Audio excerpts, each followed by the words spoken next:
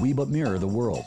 All the tendencies present in the outer world are to be found within us. If we change ourselves, the tendencies in the world will also change. This paraphrased quote from Mahatma Gandhi is the basis of the program you are about to hear. I'm Dedelian, and this is Shining Stars, a program dedicated to searching out and bringing attention to individuals and organizations that are fostering positive change within our community and within our world.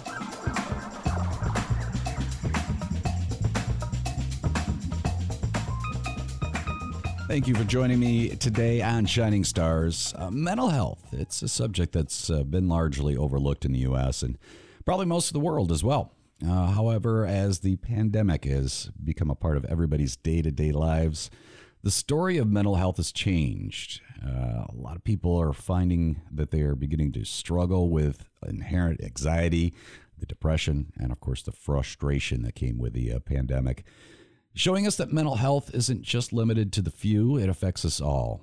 Now, the Mental Health Association in Michigan, it's also known as MHAM. It is the state's oldest nonprofit organization dedicated to improving the care and treatment of mental illness and promoting positive mental health. To tell us a little bit more about MHAM, joining me in the studio today is an individual who has made it her passion for improving the lives of people affected by mental health conditions. I'm pleased to welcome President and CEO of the Mental Health Association in Michigan. Her name is Marianne Huff. Welcome to the show, Marianne. Well, thank you so much. I am so happy to be here today to talk about one of my favorite topics, which is mental health. I am happy we're able to. I would imagine that the drive-in had to be a challenge to your own personal mental health. You apparently ran into quite a bit of construction, right? Yeah, it was a challenge because I live in Holland, and normally it would take me an hour and a half to get here, and it took me about 2 hours and 15 minutes to get here because of construction and traffic and GPS rerouting me in strange ways. And so thank you for your patience. I'm just grateful I made it. I am thankful for that you forged on and made your way here because I was really interested in talking to you a little bit about the Mental Health Association in Michigan. I was reading your bio on the MHAM website, and you seem to have dedicated your professional career towards bringing more awareness and understanding towards mental health. It seems to be like your thing, like this has always been a part of your life. Tell me a little bit about yourself. Sure. Well, I think that's a really good way to describe it. I really think I was sort of born or pre-programmed to work in the mental health space because, like a lot of people that work in mental health, I have family members and friends who struggled with significant mental health conditions, starting with on my dad's side, my grandmother and my uncle, both of whom struggled with schizophrenia. Grandma struggled with it back in like the 20s, the 30s, and the 40s when we really didn't have any treatment. Right. And actually was at the Battle Creek Sanitarium. Oh. And then my uncle, my dad's middle brother, unfortunately developed the disorder as well. And he ended up in adult foster care when he got older. The interesting thing about him was that he had a master's in business administration from Columbia University and was very successful in advertising before he had his final breakdown in his 40s. And then also, I had a younger brother who had bipolar disorder and a cocaine addiction that unfortunately took his life in 2008. So there's a lot of other friends and family, but like I said earlier, I think a lot of us end up doing this work because when you love people who have a mental health condition, you're very up close and personal with what goes on. And unfortunately, even though it's 2022, I believe that we still struggle under the burden of stigma when it comes to mental health conditions. Yeah.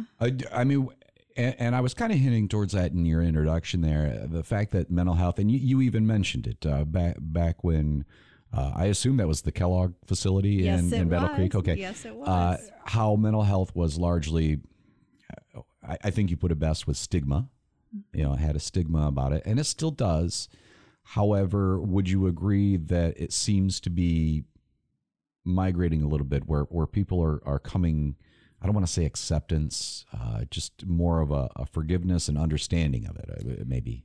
Yeah, I think one of the biggest shifts that's happened, particularly in the 90s, we called it the decade of the brain, because we were sort of understanding that these disorders, there's a genetic component, there's a neurobiological component, because for a long time, I'll just go back to people with schizophrenia, that, parents were blamed for their children's mental illness. Now, that does not mean that, somebody might not have trauma, environmental trauma, things happen in childhood that might not push them in the direction toward developing a major mental health condition. But there is definitely, all the research shows there's a genetic component that these disorders run in families. I mean, a lot of, they've done twin studies with individuals with bipolar disorder and schizophrenia and depressive conditions. I mean, there's a reason why, too, today we do genetic testing on individuals to determine what antidepressant will work most effectively for them. So, for example, you typically might see anxiety and depression running in families. Okay. So one of the things a doctor might say is, what kind of antidepressant is your mother on? There's a good chance that if their mom's on Zoloft or Wellbutrin, that Zoloft or Wellbutrin might work for you because of the genetics. So the good news is that in 2022, we're recognizing that depression is no different than having type 2 diabetes or high blood pressure. The negative piece is that there's still an aspect to it where it can be considered a moral failing. Parents did this to you. You're not, pull up your bootstraps and just get over. I mean, but that was very much the mentality that I grew up in. And that's the way I think a lot of us grew up. As much as it must have been difficult for you to grow up in that, with so much of it surrounding you, the mental health conditions, it's wonderful that it kind of guided you to what you're doing.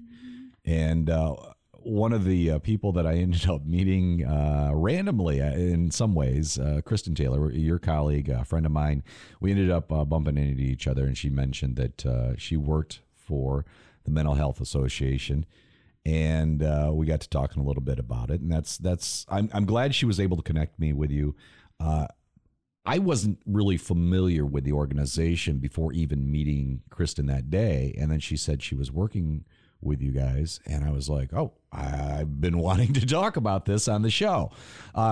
So I'm assuming that there are others that aren't familiar with the organization. So could you explain the background of MHAM and a little bit about its goal? Sure, absolutely. So just a little bit of history so you can understand where we come from, because we were actually, when we were formed in 1936, by the way. I noticed that on the website, and I don't want to say floored, but I was, because I was like, I didn't realize they were around that long. Okay. Yeah, so we were originally called the Michigan Society for Mental Hygiene.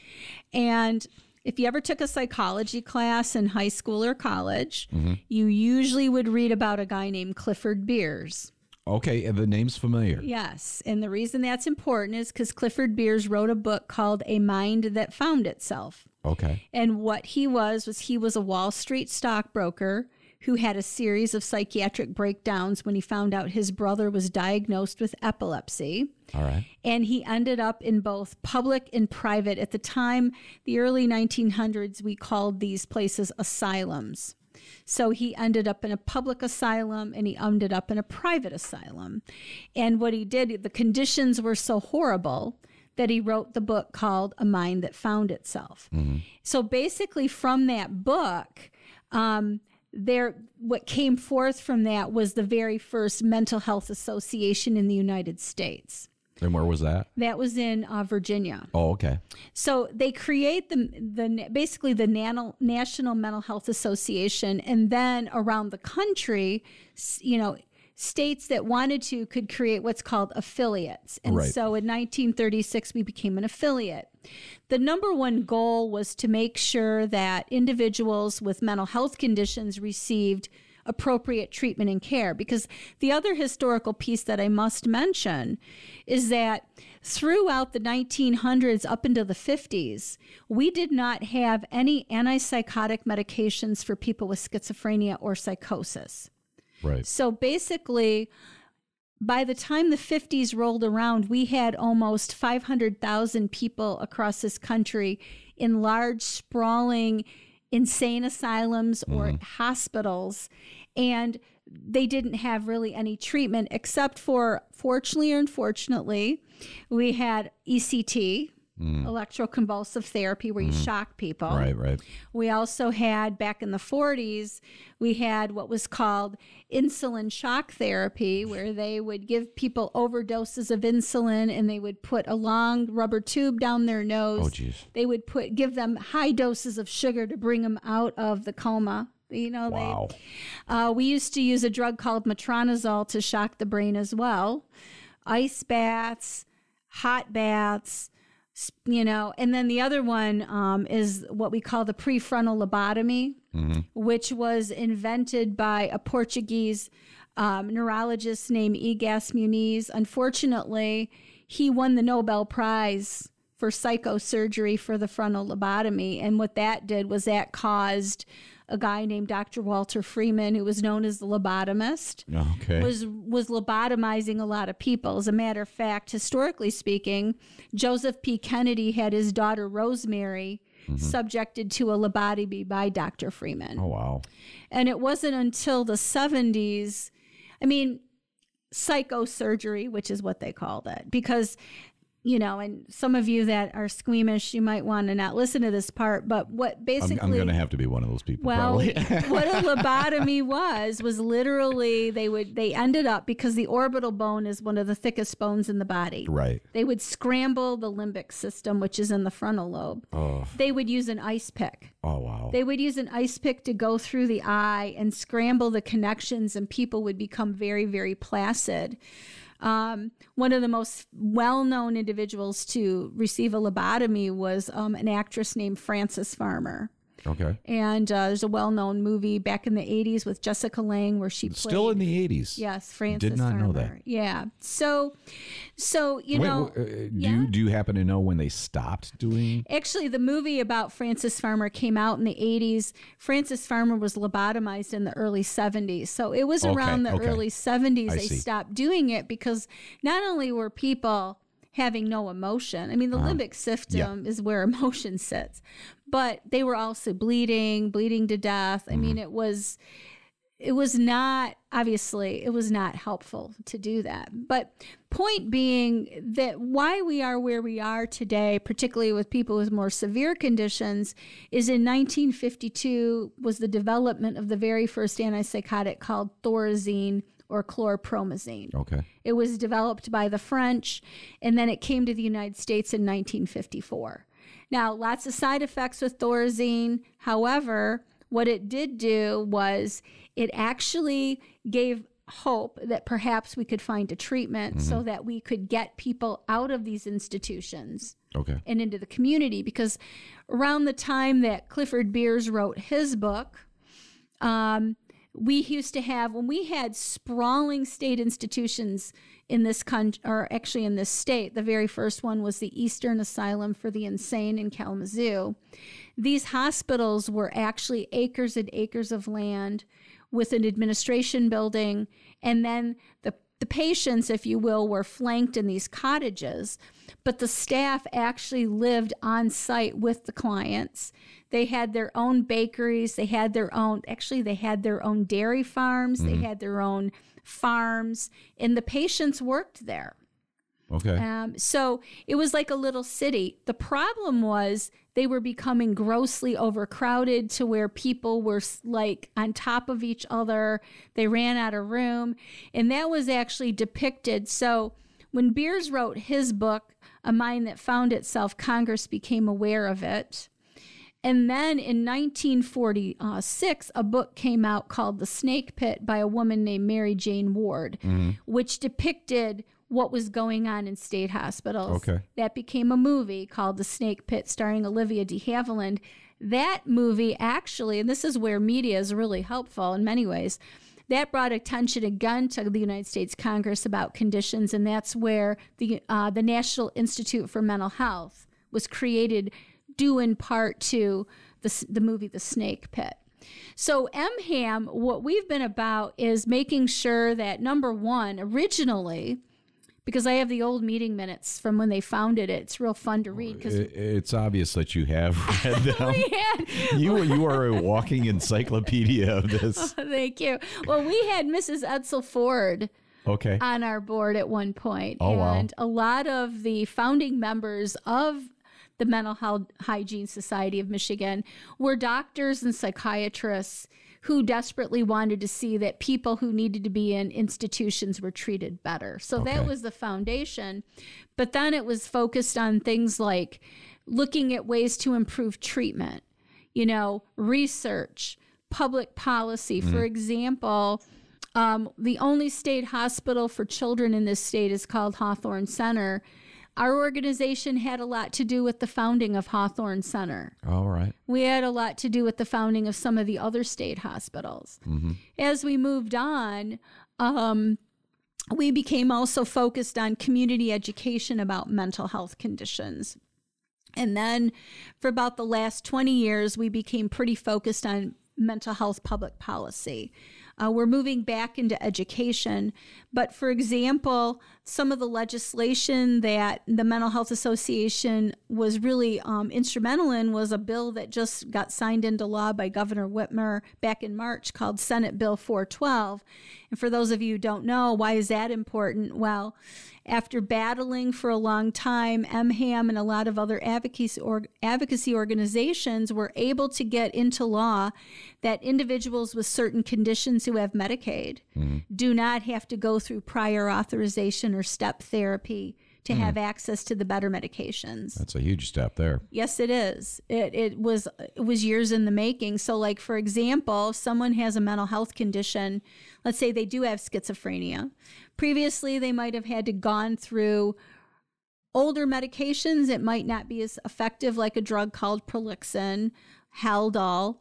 Now they can access the newer medications that are out there and save themselves the burden of perhaps a lot of side effects. So that's just an example of some of the work that we've done. Obviously, Mental Health Association in Michigan, like any organization, has evolved over the years. But we will always be focused on mental health public policy. There's a hearing at the House Health Policy Committee. One of the issues we've been tackling is mental health parity. We have some parity bills that are out there. And if you're not familiar with mental health parity, basically the easiest way to say it is mental health conditions need to be given the same amount of treatment as physical health conditions. Okay. You talked a little bit about your story. You talked about beers.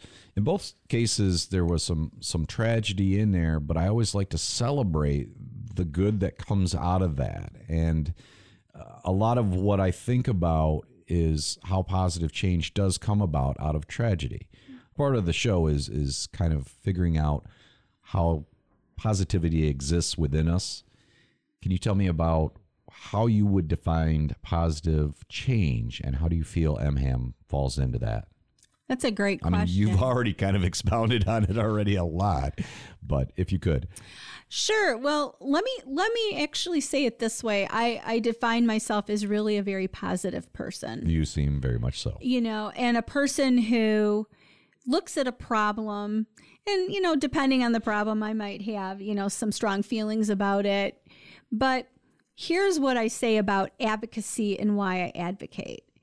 My definition of advocacy is this: it is an antidote for despair. Okay. In other words, we are presented with problems all the time. We see problems with public policy. We see problems with law. We have societal problems. Mm-hmm. I believe that one of the reasons why it's important to have advocates, because I've been a disability rights advocate for 25 years, is this. I can look at what's going on and I can say, well, woe is me. Some personal stuff in my life, I could have said, oh, woe is me. But instead, what I did was I advocated for something better. And that's why I advocate, because I know that even though there are problems, I trust that human beings and human ingenuity can figure it out if they have the will to do so. Okay. Sometimes part of the role of an advocate is really the piece about helping people find the will to do so. Right. Particularly when mental health in our state for years has been somewhat of a political football. And subject to a lot of scrutiny. I mean, politics is in everything, but by the same token, that also shows that people that politicians and people that are elected, they do care about it. But for me, positivity is all about looking at something and instead of focusing on the worst possible outcome, saying, what do I need to do to change this? Yeah. What can we do? For example, COVID, the pandemic has been really hard on everybody. A lot of people have suffered greatly because of it. At the same time, the good news is that we are now finally recognizing that mental health must be treated in the same way that physical health is treated. Indeed. Yeah. And I mean, I feel like I'm a fairly balanced person, but I can tell you I experienced a lot of the anxiety, the depression, things that came along with it. And yeah, indeed, it's definitely, we recognize it more, and I've definitely noticed an uptick, a change, if you will, more of a focus on it. So it is a good thing. Once again, celebrating the positive that came out of the tragedy. Yes. If someone's listening is interested in mental health assistance or happens to know somebody that needs help, what do you tell them? What would you say is your very first step? Okay. Well, if someone needs mental health treatment or assistance, for me, it really is going to depend upon what the issue is. Okay. So, for example, if somebody's having what we would call an acute psychiatric crisis, then where they're suicidal, then I would tell them to reach out to their local suicide hotline or Directly. the crisis line. Okay. Makes sense. Because depending on what's going on with the person, at least when you reach out to the local crisis line, they can at least get someone to talk to. That person can do an assessment to determine what the next step is. Okay. So that's one option.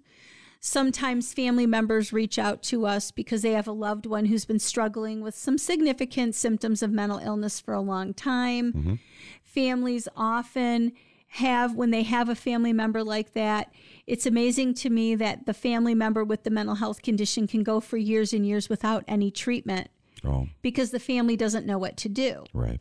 Part of that is because in our state, and it's across the country, is when it comes to mental health treatment, certain conditions a person might experience, we have what's called atagnosia, which basically is a term that means I don't think there's anything wrong with me. So we see that a lot with certain conditions like schizophrenia or bipolar disorder, where someone clearly is struggling with something, but the disorder itself says, oh, there's nothing wrong with you. You're fine. And the other piece to that is there is nothing that says that a person can't walk around hearing voices, that they can't think that aliens are, tapping into their brain. And I'm not being facetious, but these are real things that I've heard from people throughout my career, or that a person can't be really depressed. But what sort of the line in the sand or the edge, if you will, where someone goes from sort of being on that edge to, maybe they should get mental health treatment, but they're not a threat to self or others. But when they go beyond that, so I'll give you an example. Someone who has maybe, psychosis, which means they're out of touch with reality. They typically believe that, aliens or the police are following them. When they get to the place where they start acting on that paranoia, where they start becoming threatening maybe, or they start engaging in behaviors, or by virtue of not getting treatment, they could hurt themselves or someone else. That's when it comes time for them to potentially be evaluated for inpatient psychiatric hospitalization. So going back to your question, the real issue is what's going on with the person. And then my response is formulated around that. Because the other thing I want to mention is that I'm also a fully licensed clinical master level social worker. Okay. And I've got a lot of experience as a clinician. And so whenever listening to people, a lot depends on where things are and what's going on. Okay. And a lot of this information, I assume, is on your website. It is. And actually want to tell people we just got a new website. So I'm really excited about it. Okay. And under resources, we actually, through Mental Health America, so Mental Health America used to be called the Mental Health Association. They are our parent organization. They have on their website a list of a series of mental health assessments that anybody can take. So if you go to our website, click on resources, you'll see mental health assessments. Okay. What you can do is you can take an assessment. All of the data is de-identified, but what it will do is it will score the assessment. And if you score within a certain range, they will give you information about how to access additional mental health services. Very good. Okay. And what's the website address? It is just punch in Mental Health Association in Michigan, and it will come right up. As any nonprofit, part of MHAM's support, of course, system is through generosity of those willing to give. Can you tell listeners how they can offer their support? Absolutely. So if you go on our website, we have memberships, and a membership for people can go anywhere from $25 to $50 for people that are more low income, veterans, retired people, people with disabilities. It's $25 a year. What you get, if you have a membership, is you get access to every month. We do an electronic newsletter that gives public policy updates about what's going on in Michigan. We give mental health resources. We talk about what's going on in the mental health community. Mm-hmm. Every quarterly, we do public policy roundtables. Mm-hmm. So with our lobbyist, Stephanie Johnson, and myself, that's for members only. I just want to say that, where there is a lot of mental health legislation out there right now. Yes.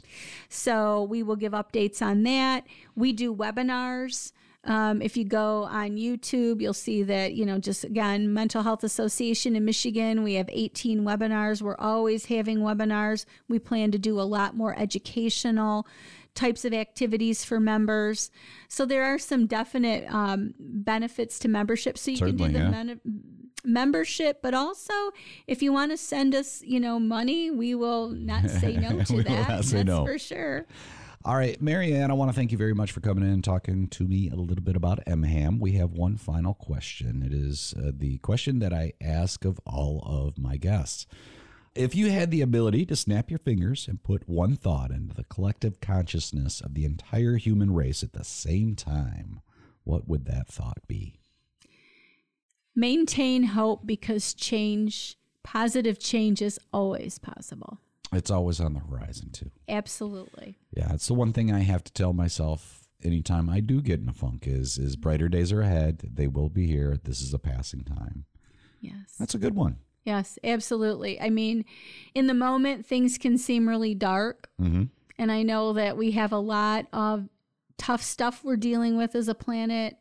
But I do believe that when people come together and they sort of row in the same direction and they work together collectively, mm-hmm. change is possible. And I don't think I think there's always a reason to be hopeful. Well, and this goes back to the same thing that we've been talking about, how so many wonderful things can come out of so much tragedy. We've seen so much of that over the last, I'd say, actually since 2020. Yeah. So that's a wonderful one. Thank you, Mary Ann, for coming in and talking with me a little bit about the the Mental Health Association in Michigan.